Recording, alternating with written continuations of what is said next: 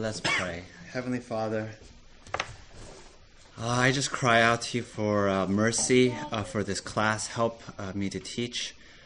Please help our hearts to listen and to learn. We pray that you would be glorified. We pray that you would open up the beauty and wonder of Scripture, the minor prophets to us. We pray this in Christ's name. Amen. Amen. All right. Okay, so we have a lot to cover. Minor prophets.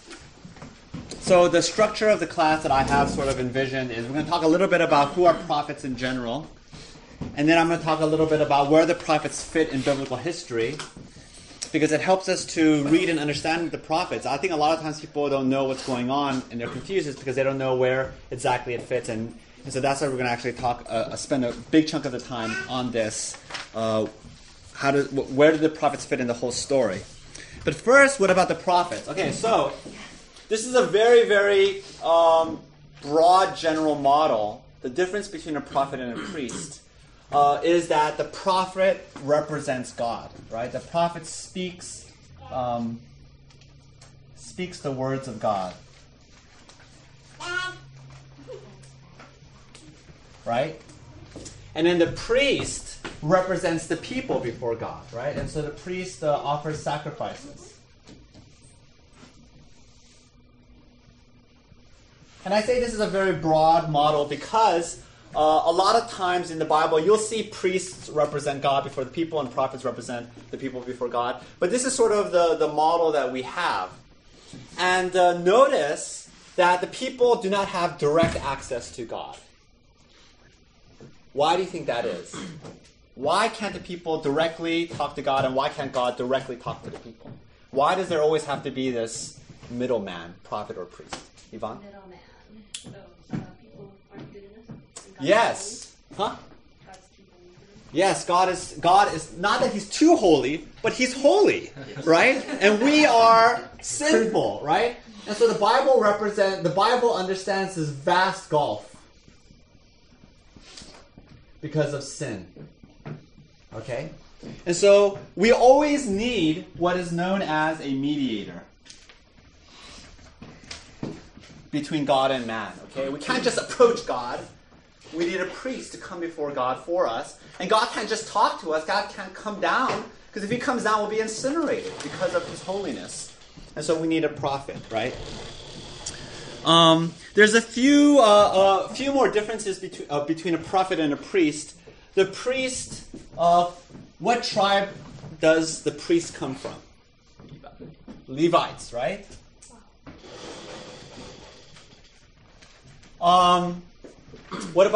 What tribe does the prophets come from?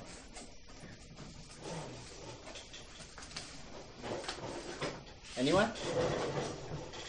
There's 12. Yes, Christina is correct. That was a trick question, right? So the prophets, there's no tribal requirement.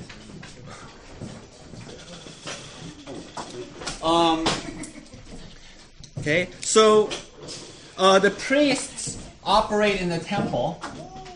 Okay, they're connected to the temple, and they offer sacrifices, right?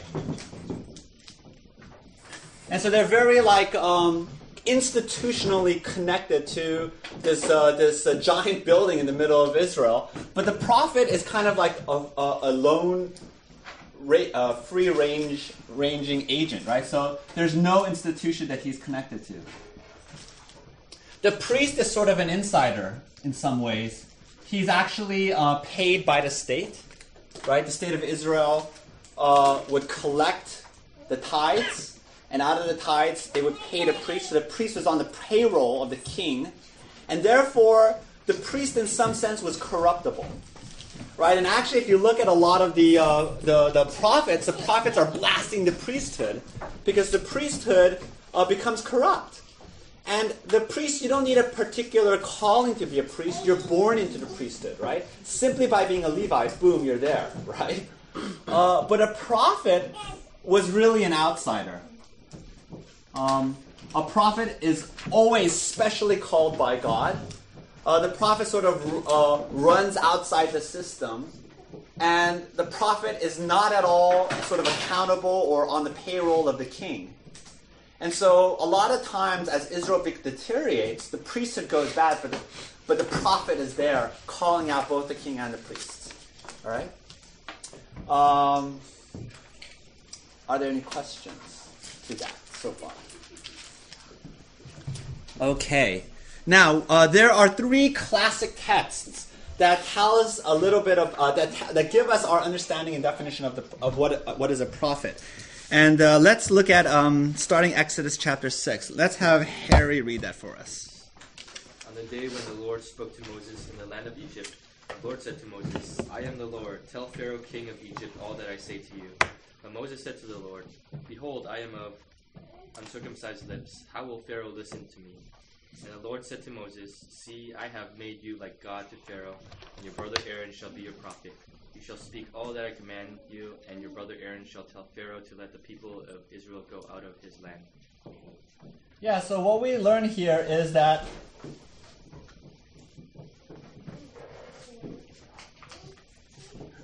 right? God says, listen, Moses said, I can't talk to Pharaoh. And God says, listen, you will be like God to Pharaoh, and Aaron will be your prophet, right? And so you talk to Aaron, and Aaron talks to to Pharaoh. And so we see here this mediatory role that Aaron takes, that Moses doesn't directly speak to Pharaoh, but that he uses this mediator, right? And so that gives us this this model that there's no direct access, there's no direct communication. And we sort of fill out the context a little bit more in Exodus chapter 4. Who's next? Tub, can you read that? Yeah.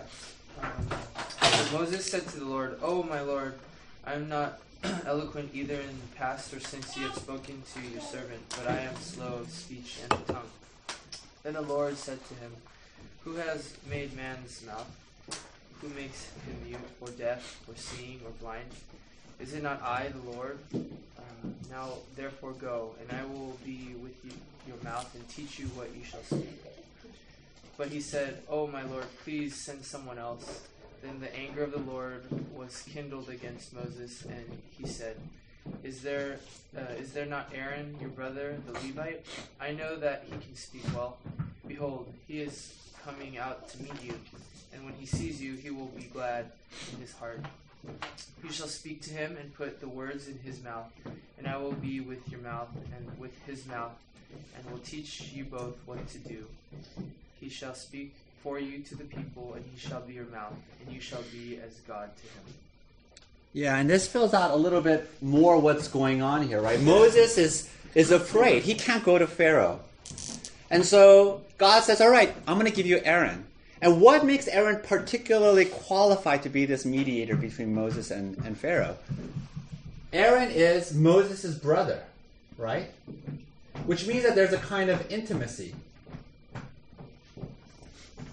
And there's this kind of a close relationship and connection that qualifies Aaron to be this mediator. And so Moses says, I'm not eloquent. I can't speak before Pharaoh. Right? The Bible tells us that Moses was the humblest man. And so Moses can freely speak to Aaron and speak his mind and say, you know, like the way brothers can speak. And then Aaron then translates that to Pharaoh. And what that gives us a sense of the role of the prophet is that the prophet has an intimate relationship with God that we do not have. Right? And so the prophet is uniquely qualified, not that God is afraid of the people, but that God is too holy for us. And therefore the prophet goes before the presence of God, and God speaks freely to the prophet, and the prophet comes down and tells us what God has said. Because of this closeness of this relationship, right? Are there any questions so far? No? All right, let's go on to Numbers chapter 12. This is the other text that sort of helps us to understand what's going on and with prophets. Ooh, Kim, can you read Numbers 12? Yeah.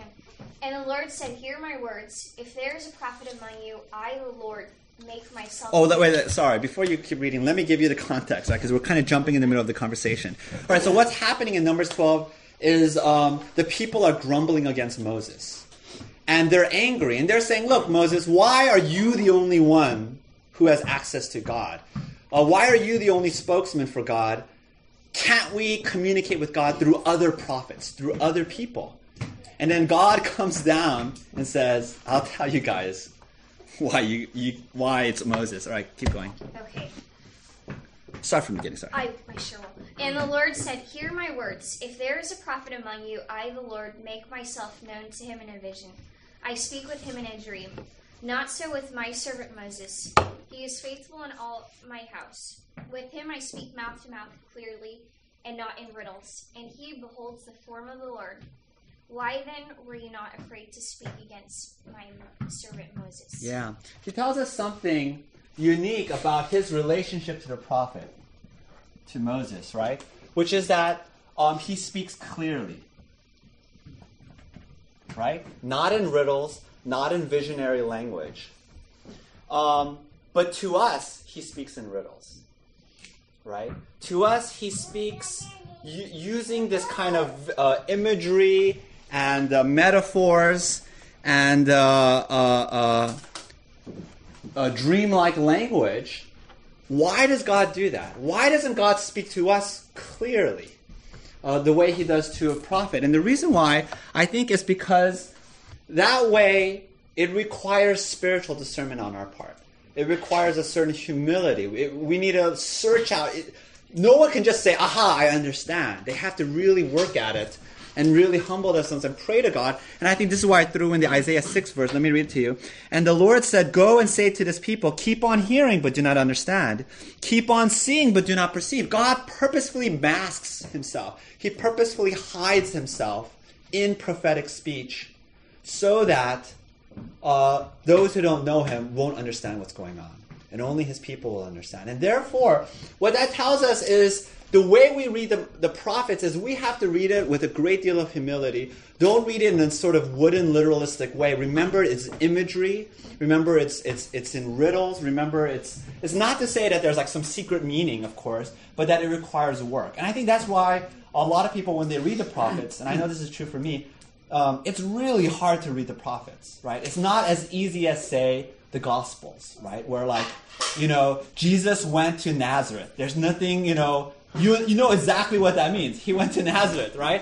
But the prophets will often speak in kind of code language with all this imagery, and it requires a lot of homework and a lot of work. And this is part of the reason why we're doing this minor prophet study, is to help you to kind of understand. You actually need a great deal of biblical literacy to understand the prophets, because they're always making allusions to biblical history, and they'll do it with one word or even a phrase, and you have to understand what they're talking about. By the way, a great resource, if you're looking for one, is the ESV Study Bible. But even better resource would be a very good commentary. Will help you to understand. But it's hard. It's a lot of work. Christina, did you have a question? So, when God speaks to people, it's through riddles. Yes. And it fails. So you're saying that's when the prophets speak to God, when the prophets speak to the people, that's what happens. That's what happens, yeah. And you'll see that. As we go through the minor prophets, you will see the prophets speak in riddles. Not clearly. It reminds me of the parables. How Jesus would always speak in parables. Yeah. So that, and he wouldn't explain things except to his disciples. Yeah. And he would say, I revealed these truths to babes, but to the so-called wise and educated, it doesn't make any sense. And so that's the purpose. Are there any questions before we go to the next question? So far? No? All right, we're doing good. Okay, question number 2. When did prophets arise in biblical history? What are the major categories of prophets? So this section is sort of like facts about prophets, gives us categories to understand. All right, so the first question is, who was the first prophet? So let me throw it out to you guys. Who was the first prophet? Who wants to venture? Who wants to see? No demerits if you get it wrong. Who is the first prophet? Sammy says? Noah. Oh, that's interesting. It's a kind of trick question. We're not really sure. Because Noah certainly qualifies, right? And certainly Moses qualifies, right? Because Moses is called a prophet. But it's sort of murky, right? And the first prophet in the classical sense, the way that we kind of conceive of prophets, that we're going to see among the minor prophets, for example, would be Samuel. Right? But if you were to answer Samuel is the first prophet, that's technically not true because there were prophets prior to Samuel. But someone like Noah, sort of like, he breaks boundaries, right? Because is he only a prophet? Well, no, he's a couple of other things too. We can even say Adam was a prophet, right? I mean, so, all right. And then this was the first prophet in a classical sense, right? He's the model that all other prophets follow. Who is the greatest prophet? This one is a little less subjective. Who is the greatest prophet? The most influential? Well, yes, Jesus. No, you can't answer the VBS answer. Who is the greatest Old Testament prophet? Anyone? Elijah, that's right. Elijah, came onto the scene at Israel's lowest moment. Right? The most wicked king that ever existed, Ahab, was on the scene. And so, to counter the most wicked king, God sets up the greatest prophet, Elijah, who did the most amazing things. I mean, when Jesus goes on the Mount of Transfiguration, who does he see? Two figures in the Old Testament. He sees Elijah and Moses, right? Moses, this is the way the Jews understood the Bible is two categories, law and prophet. And so Moses represents law, Elijah represents the greatest of the prophets. Question number 2. What is the difference between the non-writing prophets and the writing prophets? Anyone? Who are the non-writing prophets and who are the writing prophets? This is not a trick question. Wait, so the non-writing prophets mean somebody writes it for them, right? No. But guess. Is it basically like some prophets have books in the Bible and others don't? That is correct. What happened was, you have, the kingdom of Israel split into two. And about 150 years after that split, the prophets all of a sudden started writing books. And we think maybe the first writing prophet, this is a little bit of speculation, but we think it was Amos, who we're going to cover next week. But the prophets all of a sudden started writing. And if you look at, for example, Elijah, Elisha, they didn't write a book, right? There isn't, the prophecy of Elijah. And that's not to say the prophets didn't write. We know that Samuel, for example, did write. We think he wrote probably a good chunk of 1 Samuel. We know Moses wrote the Pentateuch, the first 5 books of the Bible. And not all prophets only wrote prophecies, right? We think that, for example, Ezekiel wrote 1st and 2nd Kings. So this guy was prolific, right? But sometime around 150 years after the kingdom split, prophets started to write. Why did that happen? We're not sure, right? Harry, if you ever want a great theological paper to write, you can answer that question. But here's some speculative guesses. We think that the prophets prior to the writing prophets were really, the audience was more the king. And they were trying to turn the king back to God and to influence the king, right? Like that's what Elijah and Elisha were doing. And sometime in the middle of Israel history, the prophets kind of gave up on the kings and they started to address the people. And so they wanted to write it down to make it disseminate. That's one theory. Another theory is that literacy was spreading. And so the prophets started to write. Another theory is that the prophets started to change their message from repent to doom, but there's grace. And so they wanted to write it down and preserve that. But we're not sure. Okay? That's maybe not a great satisfying answer, but there's a lot we don't know. Is there any questions with that? All right, question number 3. What is the difference between the major prophets and the minor prophets? That is not a trick question as well. Major and minor. It's not a musical distinction. How big and long the writing was. Yes. Good. That's it. The minor prophets wrote short books. The major prophets wrote long books. Right? It's not... Major prophets are not the important prophets, and the minor prophets are, second string bench warmer prophets, right? It isn't a distinction in persons, it's a distinction in length, right? That's it. One of the reasons why we're studying the minor prophets is because Isaiah is like, what, 66 chapters? Ooh, that's kind of intimidating. But then, you read, most of the minor prophets are 3 chapters. You could read it in 5 minutes. This is great, right? Good for us. There are 12 minor prophets and there are 5 major prophets. Here's a quiz for you guys. Who are the 5 major prophets? Or 5 major prophetic books? Isaiah, good. It's some of the obvious ones, right? Isaiah, what else? Ezekiel. Jeremiah. And someone said Jeremiah. Yeah, Jeremiah. Okay, that's 3. 2 more. Daniel. You don't really think of Daniel as a prophet, but the second half of his book is all prophecy. And then what's the 5th book? This is tough. Lamentations? Yes. Lamentations. Lamentations, was written by Jeremiah. Oh, did I say Ezekiel wrote 1st and 2nd Kings? No, we're pretty certain Jeremiah wrote 1st and 2nd Kings. This guy was prolific. I think all he did was right. Are there any questions there? All right. Now on to biblical history. The exciting stuff. Okay. I have 25 minutes. All right.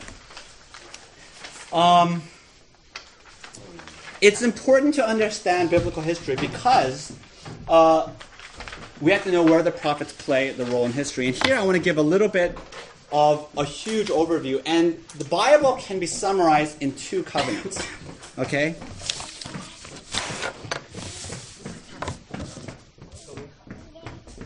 Okay. There's something called the covenant of works. Yes.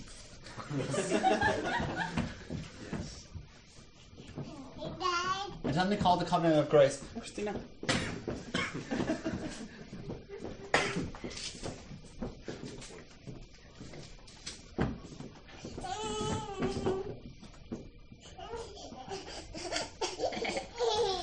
Right?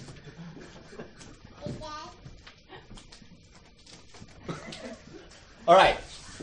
The Bible can be summarized in 2 covenants. This is a very simple scheme, right? You have the covenant of works that Adam in the garden was given a test, a law. Don't eat from the tree. If you eat from the tree, you will die. If you obey God, you will enter into eternal fellowship with the Father, with God, right? And so it was purely based on works. It was purely based on Adam's obedience. But of course, Adam failed. And after Adam failed, God put in place the covenant of grace, which is, I will save you, not based on your obedience, but you receive this grace, you receive this mercy through faith, right? And so the principle here is righteousness through obedience, right? Or we can say law. And here it's righteousness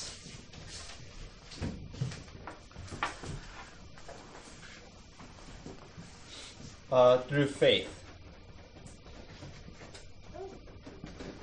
right? Which is completely different than obedience, right? Faith means you admit you're a sinner and that you can't do nothing. So these things are opposed, right? And where do we see that? Let's look at the 2 texts, the first 2 texts. Genesis 2, let me just read it for the sake of time. The Lord God took the man and put him in the Garden of Eden to work it and keep it. And the Lord God commanded the man, saying, You may surely eat of every tree of the garden, but of the tree of the knowledge of good and evil you shall not eat, for in the day you shall eat of it, you will surely die. And so notice there is a conditionality to this covenant, which is there's a kind of if-then logic. If you obey, you will live. If you disobey, you will die. Notice that if-then conditional language, right? That it was based on obedience in the garden, okay? Look at now the covenant of grace, Romans 3. Paul writes, For by works of the law, no human being will be justified in his sight, since through the law comes knowledge of sin. Let me explain that very quickly, right? What does Paul mean by works of the law? It means by obeying the law, by being a good person, by following all the rules, no human being will be justified, meaning no human being will be accepted. Why? Because Adam failed, and Adam plunged all of humanity to sin and death. So what is the purpose of the law? He says, since through the law comes knowledge of sin. The purpose of the law is now no longer a pathway to righteousness. The purpose of the law is now what? To show us we're sinners. Right? It's a mirror. Verse 21, but now the righteousness of God has been manifested apart from the law. Do you hear what Paul's saying? He's saying, but here's the covenant of grace. Righteousness is now, there's a way to have righteousness without obeying. How can you have this righteousness without obeying the law? It says, although the law and the prophets bear witness to it. Verse 22, the righteousness of God through faith in Jesus Christ for all who believe. So that's what he's saying. It's through faith. By believing in the gospel, by believing in Christ. Okay? And so this scheme is very helpful because here we have the covenant of works, but we're no longer in the covenant of works.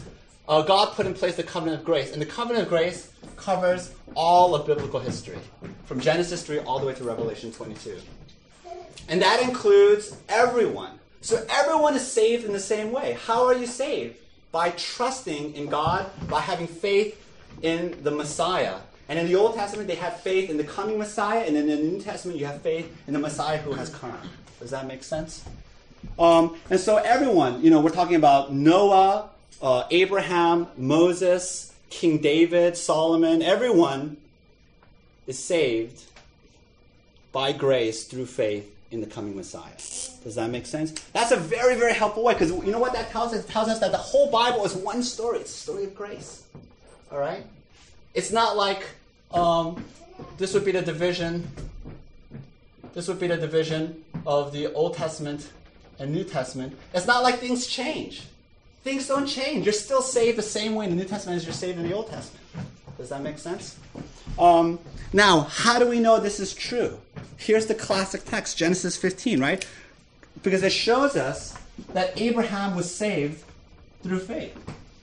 Genesis 15, and the Lord brought Abraham outside and said, look toward heaven and number the stars, if you are able to number them. Then the Lord said to him, so shall your offspring be. So that's the great promise that God gives to Abraham. And how does Abraham respond? And Abraham believed the Lord, and he, meaning God, counted it to him as righteousness. How is Abraham saved? He's saved by believing the promise that God gives him. And in fact, that passage, Genesis 15, is a key foundational passage because Paul refers to it in two separate letters, in Romans and Galatians, to explain what is the gospel. What is the gospel? It's the exact same thing that Abraham did in believing in the promises, right? Okay. Now, what about the Mosaic covenant? And this is where things get a little tricky. And why are we even mentioning the Mosaic covenant? Because this is where the prophets come in. So let's call this... By the way, people get confused by the word Mosaic. It just simply means the covenant given to Moses at Mount Sinai. All right? So here you have the Mosaic covenant, and the prophets belong here. Okay? The minor prophets certainly belong in the Mosaic covenant. So we need to understand the Mosaic covenant if we want to understand what the heck the prophets are doing. Okay? And so here's the question. Is the Mosaic a covenant of grace or is it a covenant of works? That, by the way, I'm going to explain it in like 10 minutes. But that, by the way, it can occupy like multiple years of your life of studying, right? This, by the way, is the reason why everyone fights. Everyone fights about the Mosaic covenant. And I'm going to tell you my understanding. And if you say I disagree, that's fine. There are many, many, many people who disagree on this issue. So I'm just letting you know, okay? We're entering into controversial waters. As I've said, every Sunday seems to be Controversy Sunday. But what about the Mosaic covenant? Is it operating on the principle of grace or is it operating on the principle of law and obedience? That's the question. Okay? Let's read Leviticus 18. Okay, let me flip my notes here. All right. Verse 4. You shall follow my rules and keep my statutes and walk in them. By the way, if you don't know, Leviticus is obviously one of the 5 books of Moses. So it's firmly within the Mosaic covenant. Okay, you shall follow my rules and keep my statutes and walk in them. I am the Lord your God. Okay, listen very carefully. Verse 5. You shall therefore keep my statutes and my rules. If a person does them, he shall live by them. I am the Lord. Now, what does that sound like? That sounds like, if you obey, then you will live. That sounds like if-then language. That sounds like conditional standards. That sounds an awful lot like the covenant of works, right? And this is not just me imagining it. Paul specifically quotes Leviticus 18 as an example of the covenant of works, as an example of what it is, what grace is not. Okay, so let me read to you Galatians 3. Paul writes, so then, those who are of faith are blessed along with Abraham, the man of faith. Okay, remember he's citing Abraham as an example of how the gospel works, of how grace works, right? Abraham believed, and he's credited righteousness. Verse 10, for all who rely on works of the law are under a curse, right? If you try to obey, you're just going to get cursed, right? Because all the law tells you is that you're a sinner. For it is written, cursed be everyone who does not abide by all things written in the book of the law and do them. Verse 11, now it is evident that no one is justified before God by the law. For the righteous shall live by faith. That's the principle of grace. Verse 12, but the law is not of faith, right? They're opposed to each other. Rather, the one who does them shall live by them. That last quote there is a quote of Leviticus 18. And so what he's saying is this. He's saying, faith and law are opposed, right? The law is not of faith. If you try to please God by obeying the law, you are cursed. But if you try to be accepted by God through faith in Jesus Christ for what he did for you, you will have righteousness. And these two things are opposed. And then he says this law principle is here in the Mosaic covenant, right? He quotes Leviticus 18. And so he's saying the Mosaic covenant sounds a lot like the covenant of works.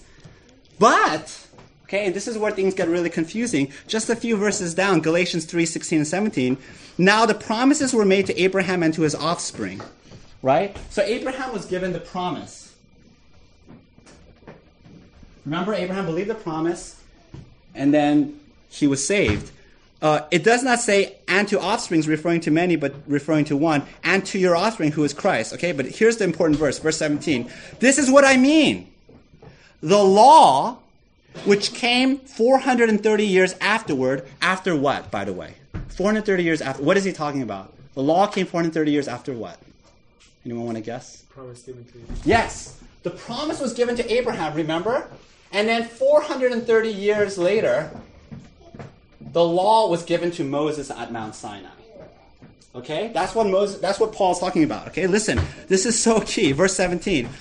What I mean is this. The law, right? He's talking about like the 10 Commandments, the Mosaic Covenant, which came 430 years after the promise was given to Abraham, does not annul a covenant previously ratified by God so as to make the promise void. What is Paul saying? He's saying, don't be confused.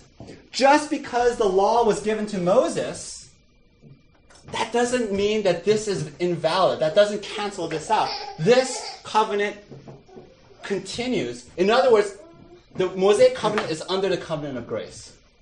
Right? It's all grace. It doesn't nullify anything. Everyone inside the Mosaic covenant, King David, Josiah, everyone, right? Jacob, not Jacob, that's before Moses. But everyone inside the Mosaic covenant is saved by grace. They're saved through faith in the coming Messiah.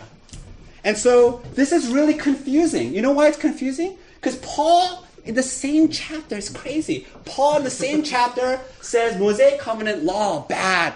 That's the way of that. And then he says Mosaic covenant grace. We're saved by grace. No one in the Mosaic covenant is saved by law. And so you should be really confused. And all I've done, by the way, is set up the controversy. How do we resolve this seemingly contradiction? Okay? This is going to be fun. All right. That leads me to my next point. Point C. And so I've kind of written down the answer that I think is the case in italics, okay? So then what was the purpose of the Mosaic Covenant? It's kind of an anomaly. You know, it's kind of funny that I say it's an anomaly because it encompasses most of the Bible. But it's an anomaly. What do we do with the Mosaic Covenant? And here's the answer. Foundationally, the Mosaic Covenant was a covenant of grace, right? The righteous live by faith. And so what I would say is this. When it comes to salvation,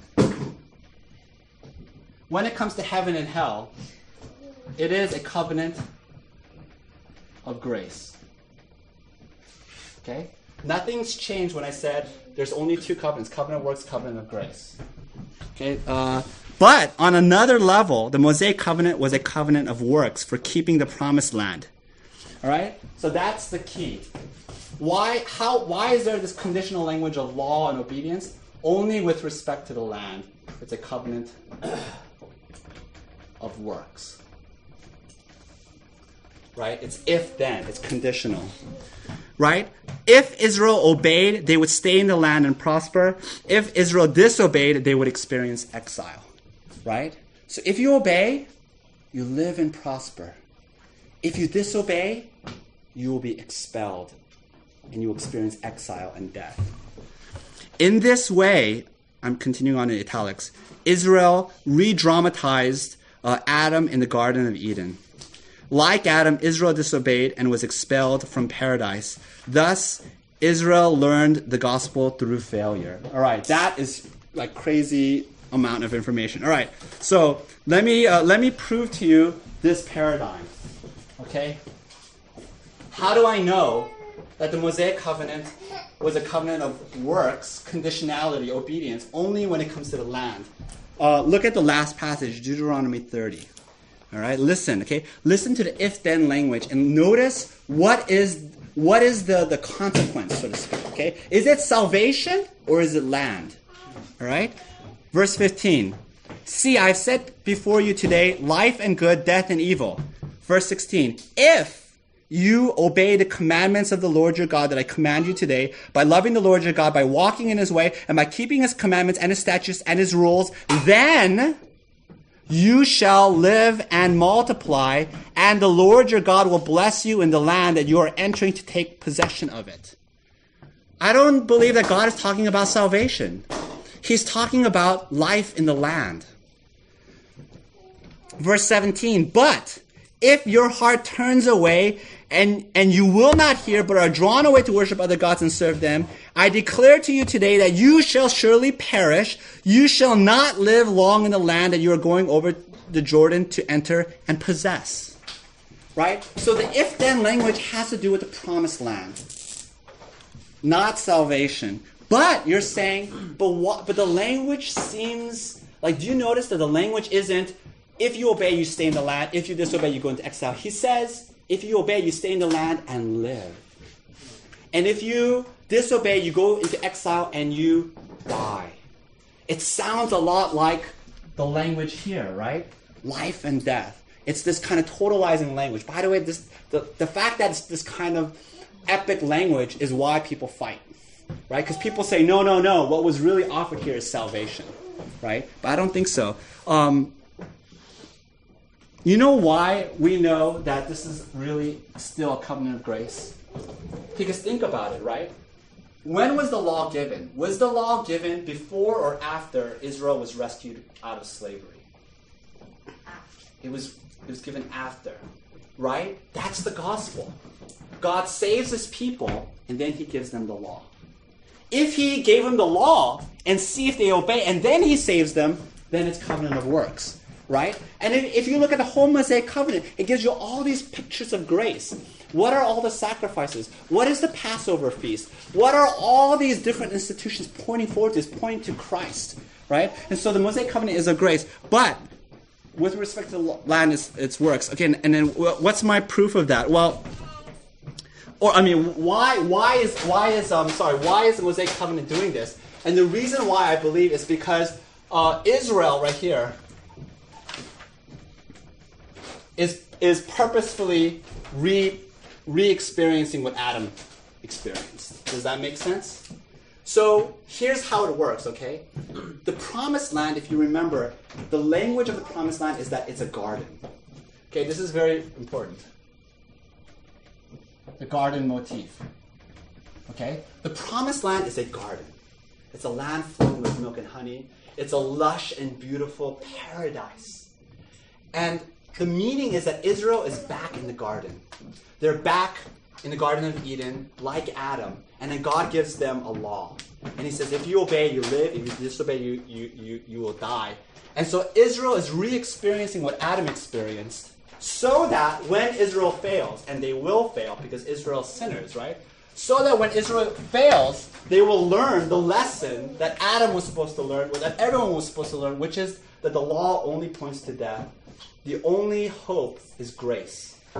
So Israel went through hundreds and hundreds and hundreds of years of failure, the slow-mo of Genesis 3, in order to understand the gospel more deeply. Does that make sense? So that in the New Testament, you have Jesus who comes, right? And Jesus is also placed in the garden, right? He's placed in the Garden of Gethsemane, and he's also faced with a law. And if he obeys, then him and all his people enter into paradise. And if he disobeys, then all is lost. And so these three figures right here, Jesus, Adam, and Israel, they're all playing the same drama. Adam fails, Israel fails, but Jesus succeeds. And because of Jesus, where do we go? It's called the new heavens. The new heavens and the new earth. Right? And if you look at the description of the new heavens and the new earth, what does it sound like? It sounds like a garden. Right? And so that's the whole point. Heaven is a garden. Adam was placed in a heaven-like scenario, but he failed. And then Israel was placed in another heaven-like scenario, but they failed. All right? I don't know if that was understandable, but let me just show you from Genesis, the three texts I have it there. There's the garden motif, right? If you look at Genesis 2, notice again that the Garden of Eden obviously is a garden. And in Revelation 22, look at starting in verse 2. And on either side of the river, the tree of life with its 12 kinds of fruits, yielding its fruit every month. The leaves of the tree were for the healing of the nations. There again is the garden language. And then look at Deuteronomy 8. For the Lord your God is bringing you into a good land, a land of brooks, of water, of fountains and springs flowing out of the valleys and hills, a land of wheat and barley, of vines and fig trees and pomegranates, a land of olive trees and honey, a land in which you will eat bread without scarcity, a land in which you will lack nothing, a land whose stones are iron and out of whose hills you can dig copper. This is a land. This is like amazing. It's so bountiful. It's so lush. By the way, if you ever go to real Israel, you're like, what the heck happened here, right? But it's so beautiful. It is a garden. It's a paradise. And so the reason why God placed Israel in the people of Israel in the land is so that they know they're back in the garden. By the way, when Adam failed, he was kicked out of Eden. Which direction he was kicked? Which direction was he kicked out? Does anyone remember? Yes, he was kicked east, right? Steinbeck wrote a famous novel called East of Eden. He was kicked out east. When Israel failed, and they were also kicked out of land, which direction did they go? They went east to Babylon, right? All this language. For example, the temple, the tabernacle. Do you know what the inside of the tabernacle and the temple was decorated with? It was, by the way, all glittering gold. But what was the etchings? It was etchings of garden. The temple was supposed to be a garden. You were supposed to go inside the temple, and you see all these garden etchings all around you, because the idea is that you're back in the garden. But Israel failed, and so that helps us to understand that through the works of the law, you cannot be saved. We need Jesus Christ. All right, 2 minutes then to throw in where the prophets fit in. Next page. Okay, where are the prophets in this? The prophets come onto the scene after Israel has broken the covenant. After they violated the covenant works with respect to the land. And so the prophets are what I would call covenant prosecutors. And the imagery I would like you to have is that it's a courtroom scene. And Israel is the defendant. and the prophets are the prosecutors, and they're bringing the case against Israel. And they're laying out all the sins and why Israel deserves to go into exile. And that's how you read the prophets. And but even within the prophecies themselves, the prophets say Israel broke the covenant, they deserve exile. In fact, exile is inevitable, it's coming. But then even within that description, there's always these glimmers of hope, there's always these gospel promises. And that shows you the purpose of the Mosaic covenant and the purpose of the prophets, which is that once Israel experienced sin and failure and death, they're ready. They're ready to hear about Jesus. Let me give you just an analogy to help us understand, right? Let's say that, and I'm kind of making it up on the spot here, but let's say you have a little child. And you want the child, you're going to give the child purely by grace, you're going to give the child Disneyland, right?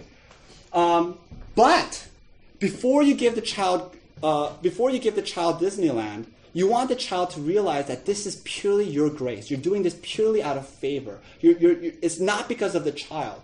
But you tell the child, I'm gonna give you a rule. If you obey the rule, you can go to Disneyland. If you disobey, you cannot go. And so the rule is, you have to brush your teeth every day for the next week. But your child will violate that rule. But you give that rule anyway. Why do you do it?